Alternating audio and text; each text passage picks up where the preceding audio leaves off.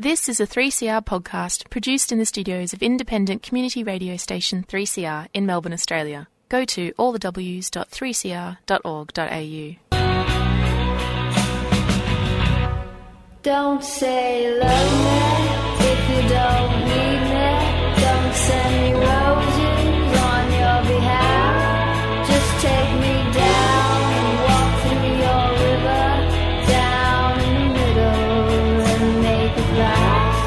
Holding on to you, holding on to me, holding on tight to my lover's cross. Don't say it's useless and don't say forget it. You are my spirit, now you are gone.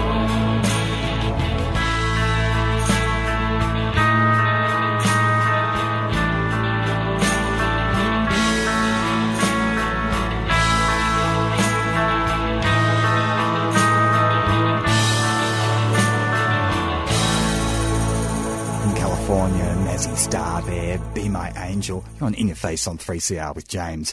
On today's show, community lawyer Sam Elkin joins us. We also speak with Indigo Daya from the Victorian Mental Illness Awareness Council about the Victorian Government's Mental Health System Royal Commission. And later, veteran activist Alison Thorne joins us to talk about the 50th anniversary of Stonewall.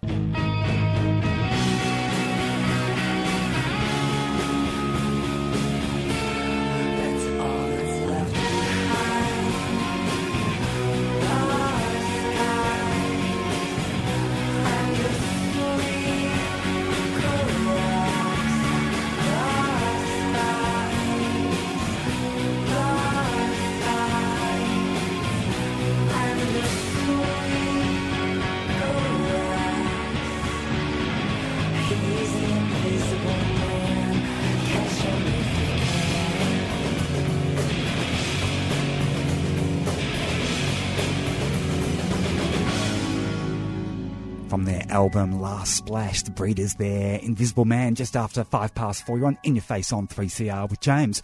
Well, this week the Victorian Government introduced a bill that would enable gender diverse folks to change their birth certificates and the gender on it. On the line we have community lawyer Sam Elkin. Sam, welcome back to In Your Face. Hi James, how you going? Sam, how would the bill improve the quality of life for gender diverse people in Victoria? Well, basically it would mean that people can change their birth certificates to their affirmed gender without having surgery to their reproductive organs. Many if not most transgender diverse people don't necessarily have those kind of surgeries, or it may take many, many years for them to save up for those surgeries if they do want them. So it's a very restrictive system that the government has at the moment in terms of changing your recorded sex on your birth certificate. So this means that we're moving away from a medicalised model, and that transgender diverse people can basically just tell the government who they are, and then the government will record that, and then we don't have to out ourselves unnecessarily as trans or gender diverse if we don't want to, while going for jobs and things like that. So if passed, this legislation would have a huge impact on the community's mental health. Yeah, absolutely. It's really problematic at the moment that, so many people's documents don't align. So at the moment you can do a lot of things. So you can get your passport changed, you can get your Vic Roads record changed and things like that. But at the end of the day, your records with birth, deaths and marriages is really the primary identification document. So it has incredibly important symbolic value, but it also is a very practical thing that will alleviate a lot of stress for people, particularly in an employment context, where you do sometimes have to provide your birth certificate, particularly if you're, enlisting in the armed forces or, doing a kind of big record check if you're going for a government job or something like that. How broad is the bill regarding what gender people can choose to put on their birth certificate insofar as its description is concerned? So people can self-nominate. My understanding is birth, deaths and marriages will have the ability to reject it if it's, offensive or if it doesn't refer to a, gender of some kind. But, yeah, my understanding is that it is pretty expansive, so it's much broader than what we've got at the moment. So non-binary people could put an X on their birth certificate, for example? Yeah, that's my understanding. The bill, of course, failed to pass in 2016. What's your reading of the political tea leaves regarding the bill's passage this time around?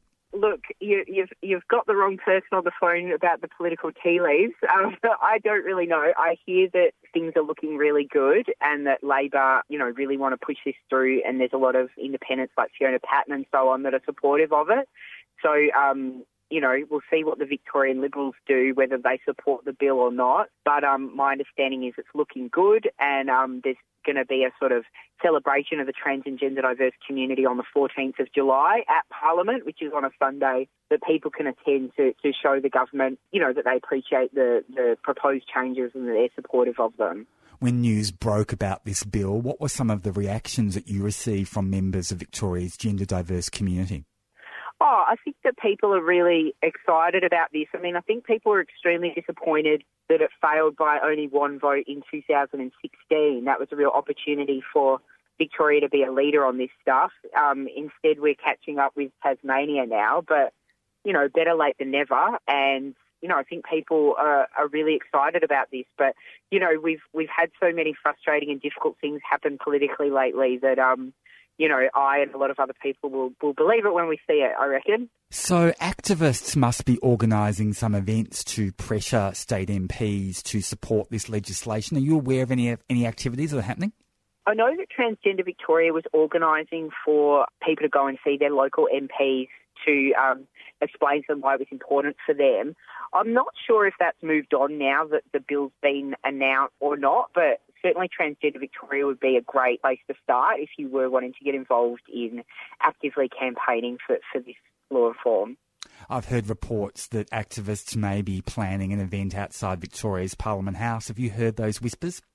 I've heard that there's going to be something on the 14th at Parliament House. I haven't heard the one outside Parliament House yet, but I'd be very keen to know more and be part of it. So have you had a chance to actually look at the legislation? And if so, do you have any concerns about it? Does it go far enough? Look, I think it looks pretty good. When I originally, heard that we were going to have some changes, I assumed that it was going to remain part of the medical model where, like, for example, at the moment with Australian Passports Office, you can change your recorded sex to X or to different sex, but you need to get a letter from your doctor. And I assumed that was the case with this Victorian legislation, but it's actually not. So it's moving away from a medicalised model. So I'm really, really pleased about that, and it's definitely what the community has been asking for. So can't fault them on that. What was the tipping point, do you think, in terms of activism or just in terms of community attitudes that has led, the Victorian government and other governments around the world to move away from that medical model and basically trust trans people and gender diverse people to self-determine? Yeah, it's a really good question, and I guess I don't really know the answer because I'm not one of those decision makers, but I do think that there's been an explosion in representation of trans and gender diverse people, and I think that the general public is really getting the message now that we're not freaks, we're not crazy, we know what we want, and we just need the support of the government and from health practitioners to live our best lives. And I think that message is seeping through, through a combination of political activism and really exciting cultural representation, in films, TVs, books, things like that. I think all of that has made a difference, and that things, at least in some part of the world, are going right for us at the moment. Are there any shortfalls in this legislation regarding intersex rights and the self-determination of intersex people? I do think that the intersex community may have some concerns in relation to this proposed legislation, and I would certainly encourage you and other people to get in touch with Intersex Human Rights Australia to have a chat with them about what they say about it, because I do feel it's important to hear from people most affected by the issue. Sam Elkin, always great to chat with you on 3CR. Thanks for your time this afternoon. Thanks, bye. Bye. Sam is an LGBTIQ community lawyer, the only one in Victoria, and Sam works at Thorne Harbour Health and St Kilda Legal Service. You are on In Your Face on 3CR, and here's Nina Simone. Revolution. Oh, we got a revolution, I see. Now look, hold it. This is louder than usual. Your organ is louder than it is at the gate. Just kind of leave it grooving by itself. Let it groove on its own thing, Then when it gets in it, then you can put in some fills. But don't do it at the beginning. It's holding it back. Can we start again?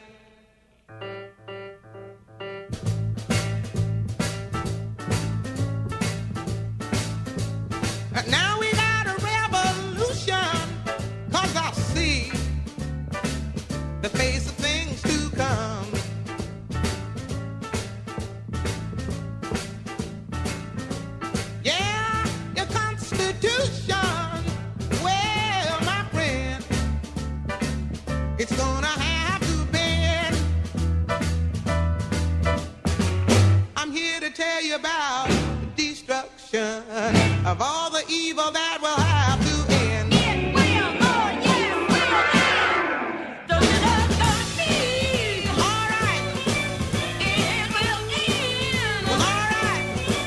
Well, all right.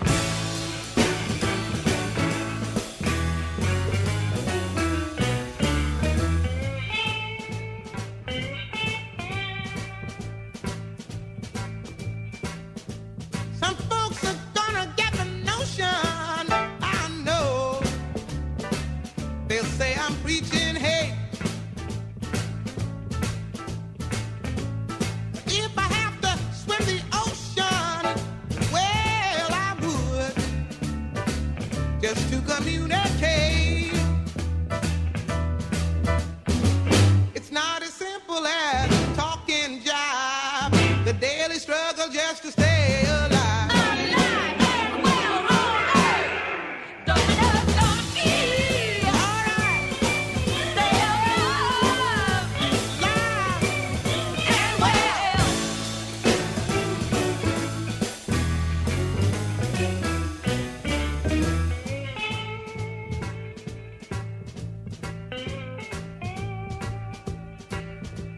Singing about a revolution because I'm talking about a change. More than just air pollution. Well, you know, you got to clean your brain. The only way that we can stand in back is when you get your foot off our back. Get back.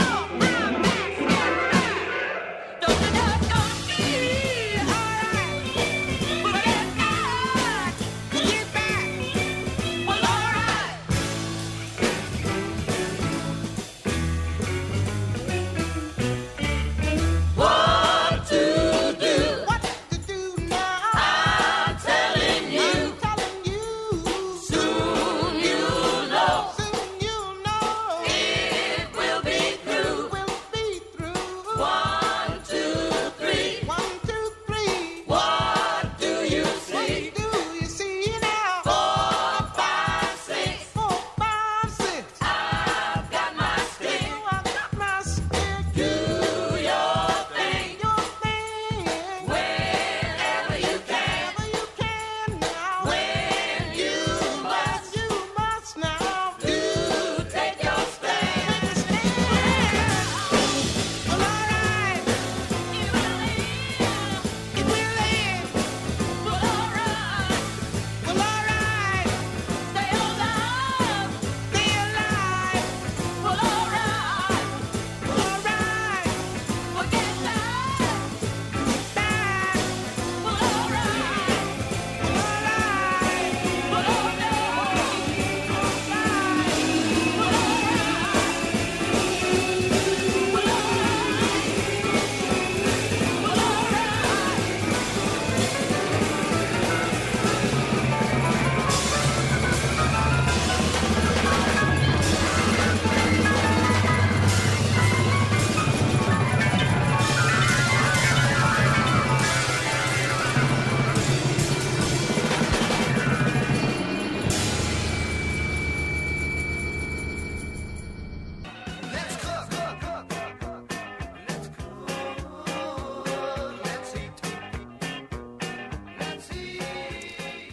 Absolutely. It's a great program with the awesome Sally Goldner, Out of the Pan noon, Sundays here on 3CR. And we had Nina Simone in there with Revolution. Well, the Victorian government has announced a royal commission into Victoria's mental health system. On the line, we have Indigo Daya from the Victorian Mental Illness Awareness Council. Indigo, welcome to 3CR. Hello, thanks for having me. Thanks so much for joining us. Indigo, what are the Royal Commission's main terms of reference? Stick me with an easy question to get started, James. The terms of reference, in one way they're complicated, in another way they're not. In simple terms, they want to know what is it about the mental health system that's helping, what is it that's hurting, or not safe, and how can they make it better? They've also asked about things like how could we or could we prevent mental health problems? What would that mean? And they've also asked, are there particularly different needs that different parts of our community might have? So people from Aboriginal and Torres Strait Islander backgrounds, or people who identify as LGBTIQ, yeah? So, and we know that there can be really different things that we need. So the problems with the system, I guess, transcend the fact that there's not enough beds and there's not enough money that's being put into mental health. What are some of the system failures that you're aware of that have led to this Royal Commission being called? Look, well, we're the advocacy organisation for people who actually use mental health services, so you probably won't be surprised that we hear about lots of different issues. They're not all explicit in the terms of reference, but I think they're still coming out through the processes. So the big things that we know about is that for people who use the public system, like the hospital-based system, we hear about things like seclusion and restraint and compulsory treatment being really traumatic experiences for lots of people. So you go in with a whole lot of distress, and maybe the service helps you, maybe they don't, but often those traumatic experiences can make things worse. But we know there's also a huge group in the community who just can't get help at all. And that's a whole other issue, and I think it's complicated for government to process all these different messages when some people say we need more services and more hospital beds, but the people who are getting those hospital beds say, no, we don't want that. We had it and it was awful. We want services in our community. We want peer support. We want access to talk about trauma with a counsellor rather than go to hospital and just get medication.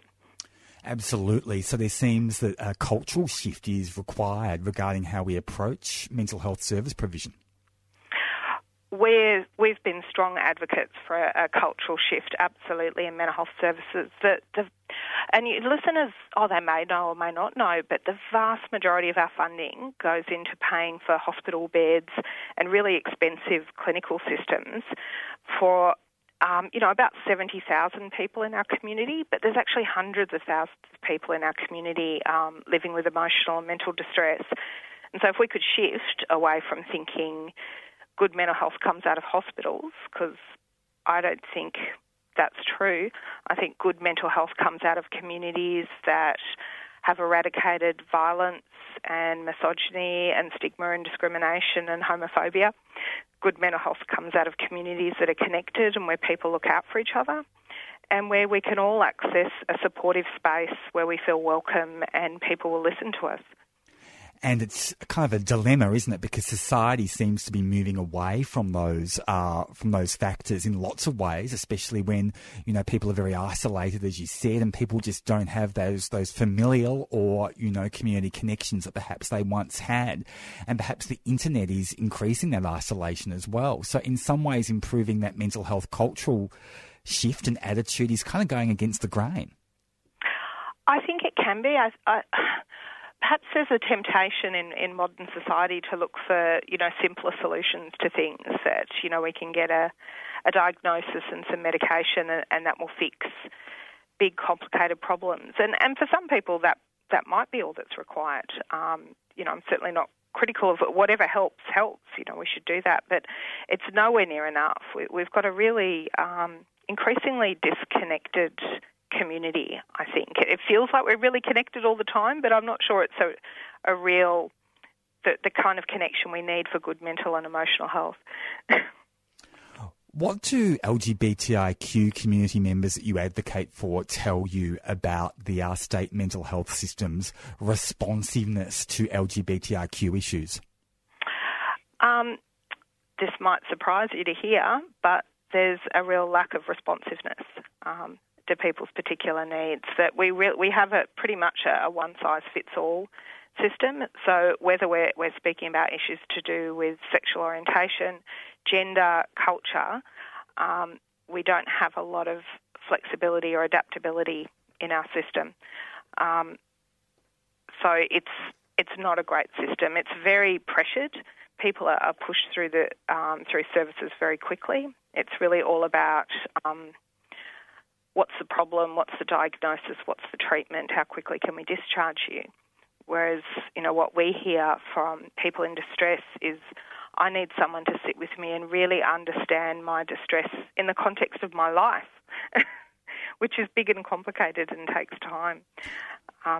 How did we get ourselves in this position where we have this kind of, conveyor belt approach to mental health treatment, where people are just, churned into a bed, basically churned out again, often even before the medication's taken effect? Oh, gee, I couldn't answer that. I can answer that with an opinion, but I can't answer it. Yeah, with that knowing, there's lots of different views about this.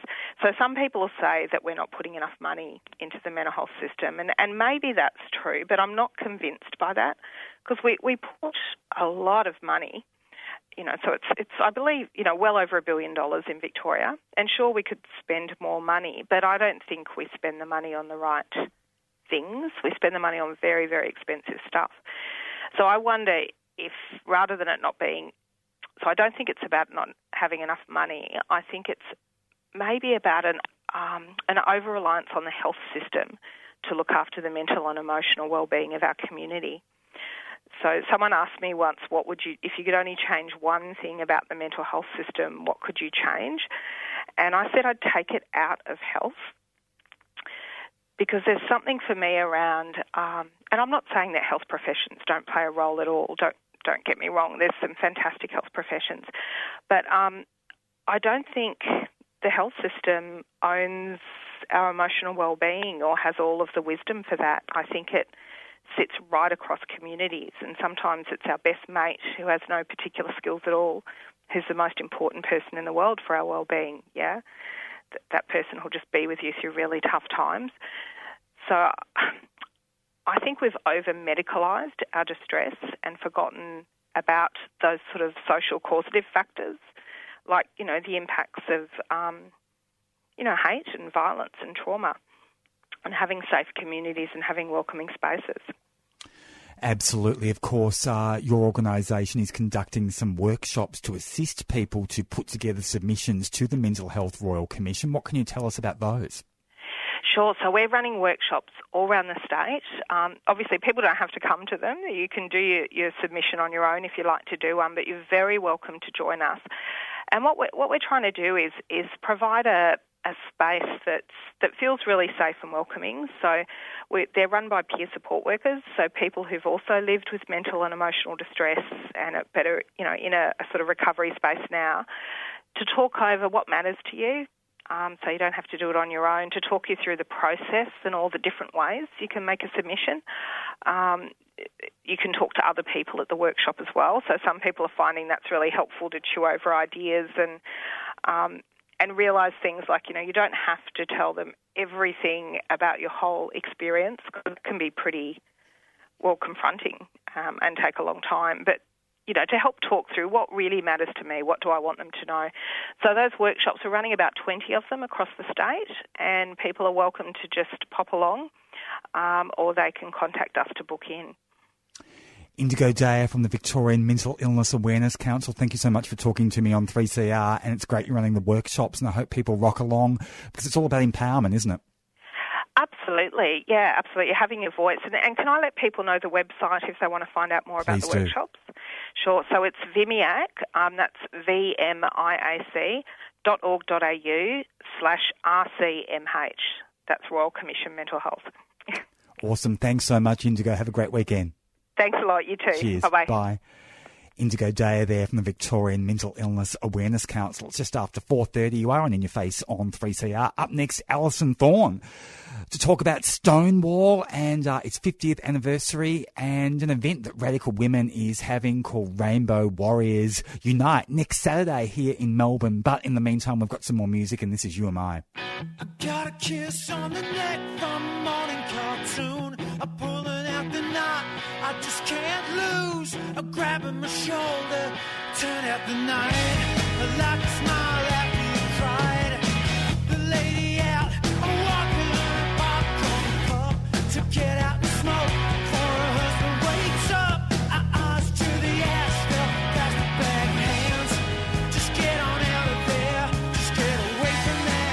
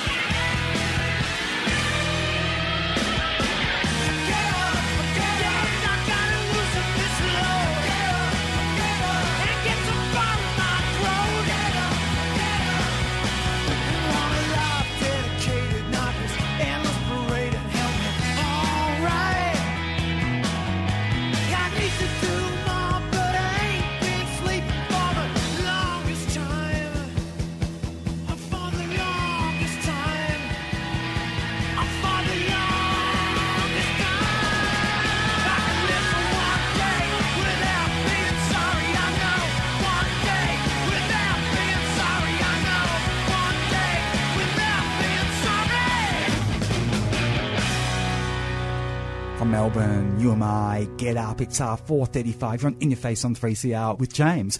Well, on the 28th of June 1969, there was an uprising at the Stonewall Inn in New York City, and that sometimes controversially has been credited with the rising and the evolution and the birth of the gay liberation movement in Western countries. In the studio, I'm very privileged to be joined by Alison Thorne, veteran activist and member of Radical Women. Alison, welcome back to 3CR. Oh, thank you, James.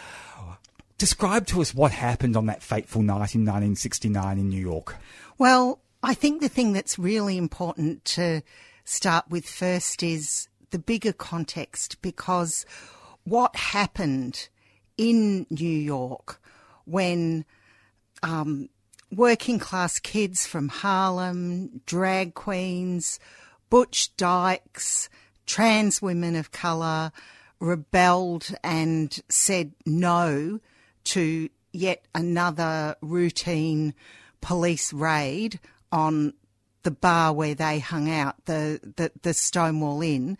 That happened in a bigger context, and it happened in a bigger context of the 1960s, where there was the civil rights movement, there was women's liberation, there was the anti-Vietnam War movement.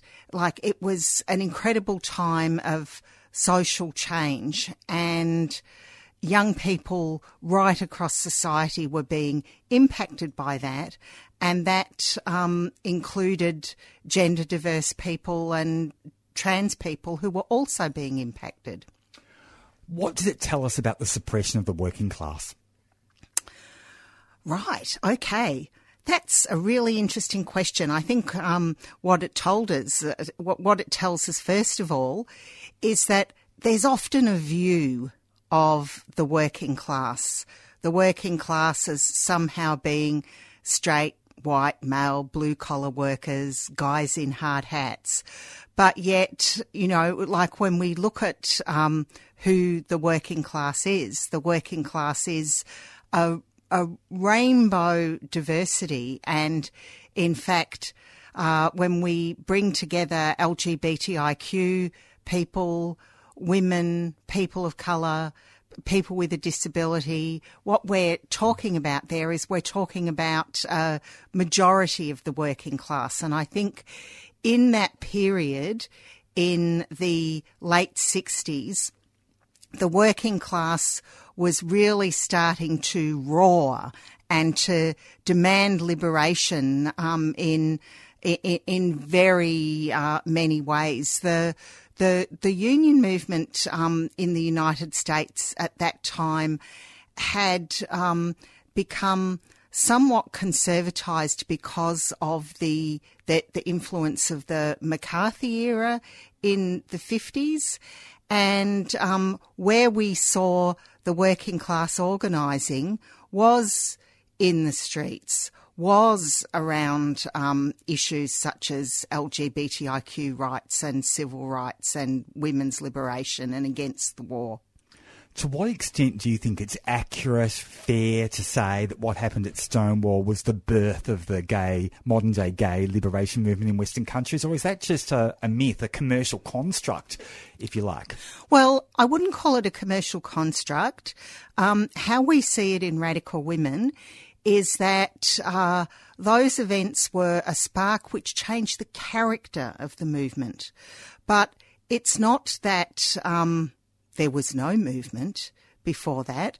There most certainly was a movement, and not just in the United States. Like, there was a movement globally. Lesbians and gay men had been organising and very out and building a community in Weimar Republic, Germany, before World War II. And in the United States, there were organisations such as the Mattachine Society, such as Daughters of Bilitis. But these organisations were advocating very much the idea of acceptance. And looking back now, in some ways we can see the politics of the pre-Stonewall movement was assimilationist. There's quite a famous photograph of a protest that took place outside the White House, where the gay men wore very neat suits and ties, and the lesbians dressed in like very smart frocks with heels and stockings. And there was this sense in the pre-Stonewall movement of we want to be accepted. We want to be seen to be just the same as everybody else. But the post-Stonewall movement took on a very, very different character with its call for liberation, with its call to come out. It was flagrantly different. And interestingly, some of the same personalities were involved in both. So, for example, Harry Hay was a founder of the Mattachine Society.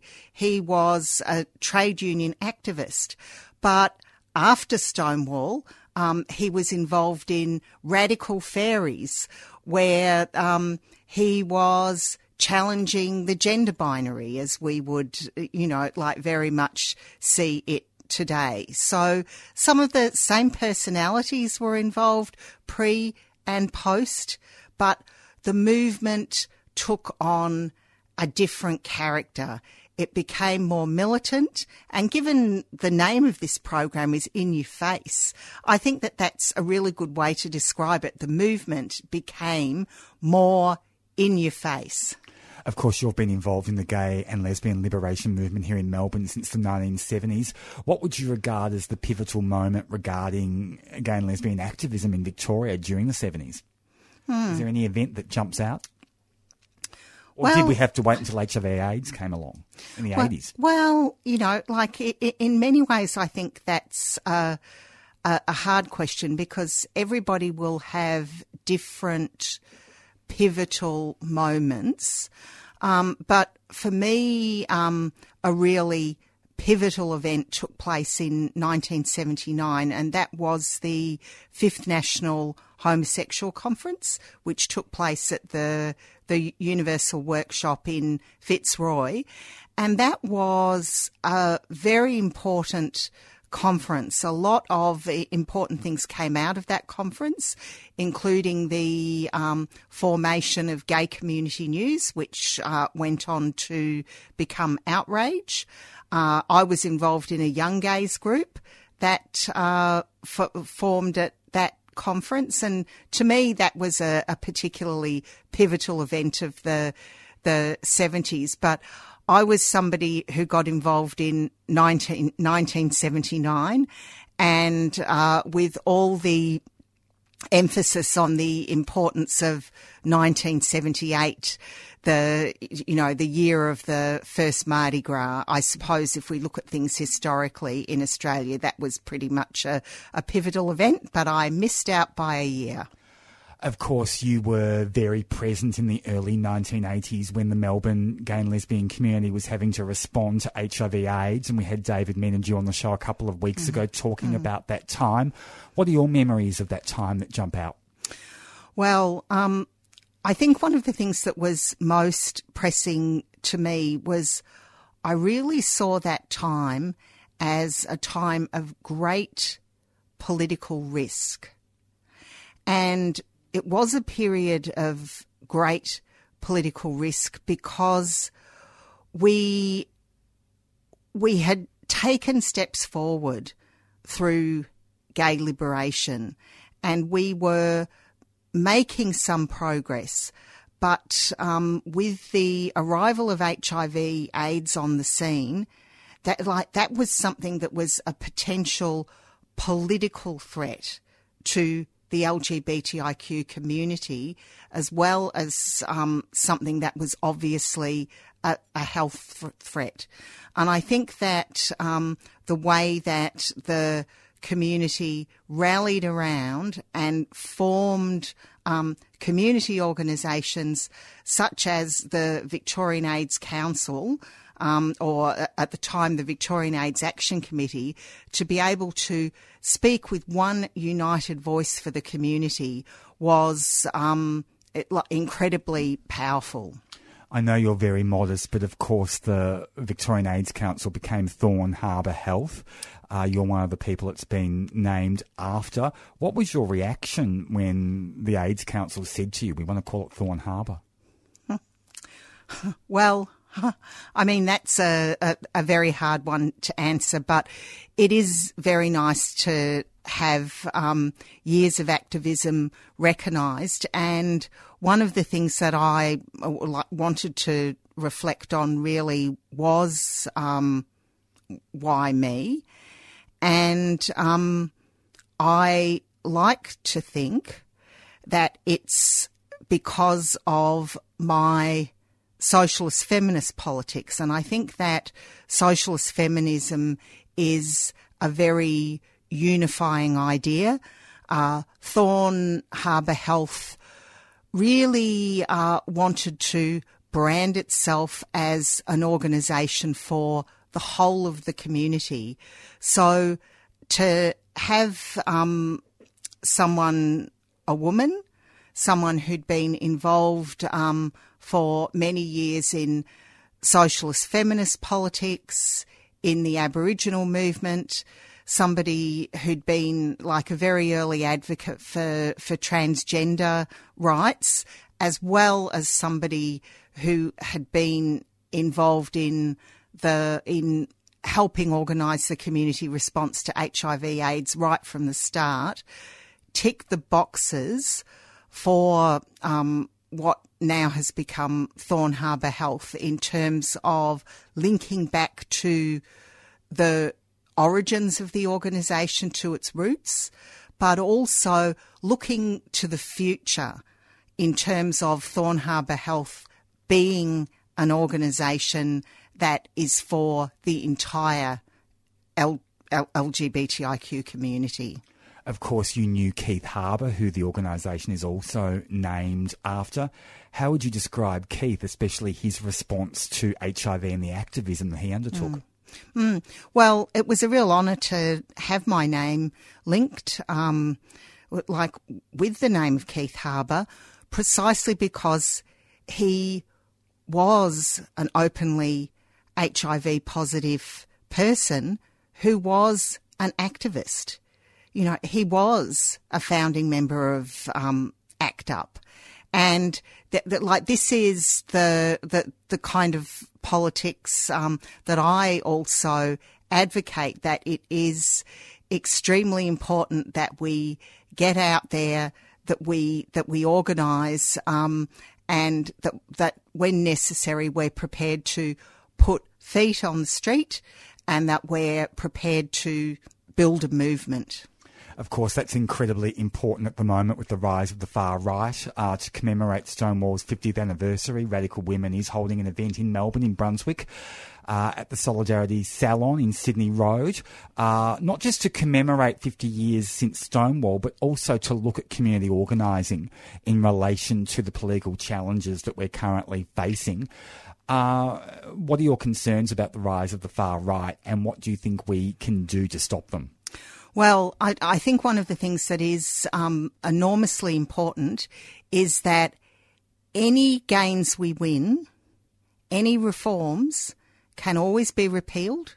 They can always be taken away from us. And just look at the huge battle going on in the United States at the moment around women's reproductive rights, for an example. But even winning something like marriage equality, the far right is, out there. They're organising. The demonising that is happening of trans youth, the call for so-called religious freedoms. And we're living in an increasingly polarised society. And this is something that's actually happening on a global scale.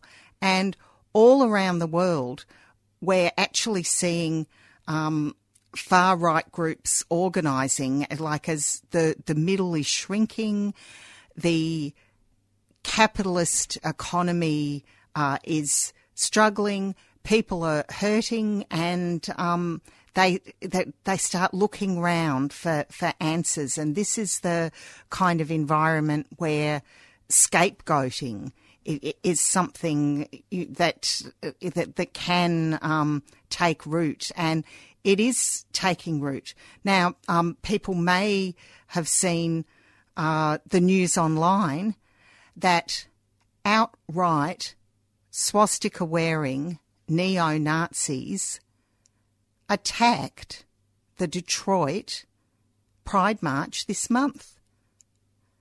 Like, go figure. And they were actually escorted by the Detroit police, into that march.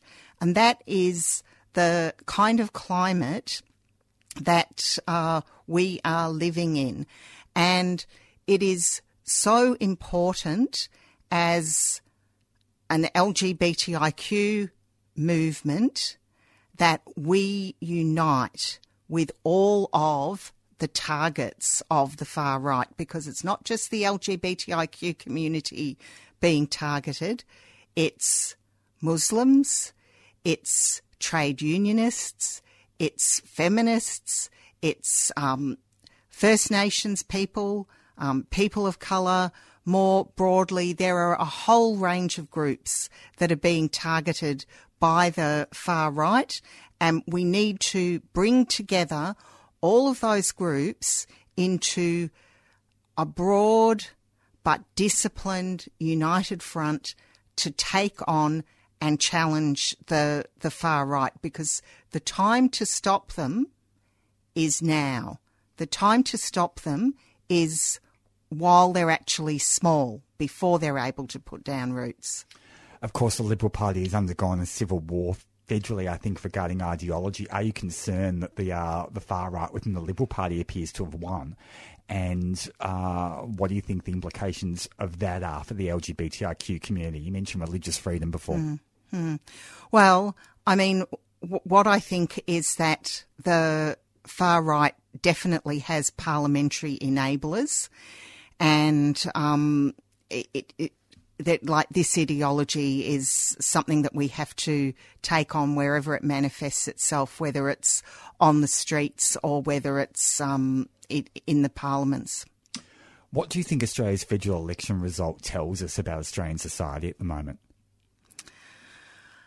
It's now, like, this is really a very interesting question, because I know that after the federal election, there were a large number of people who were very, very disappointed.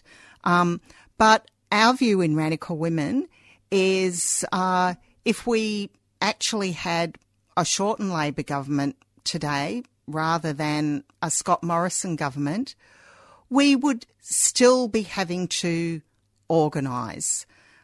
We would still be having to put demands on government.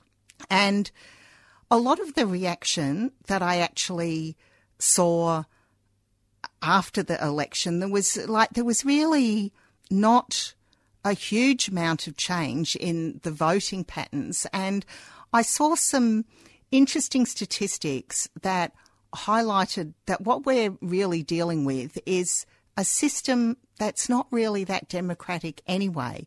If we take, for example, the fact that the Greens got 10% of the votes in the lower house but ended up with less than 1% of the seats, whereas the Nationals and the Liberal National Party got 13% of the votes and ended up with 26% of the seats.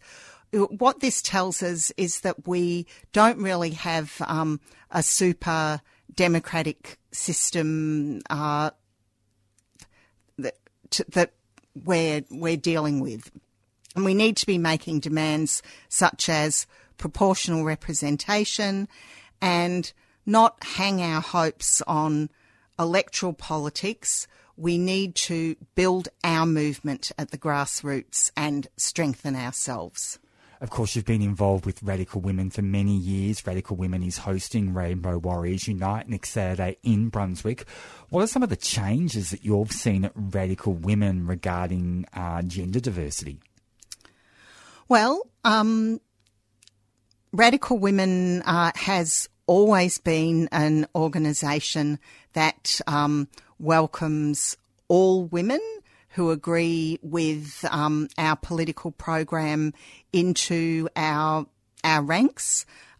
We have always been an organisation that has stood up for transgender rights. But in terms of gender diversity, I think one of the things that we are starting to see is much more questioning of the whole gender binary.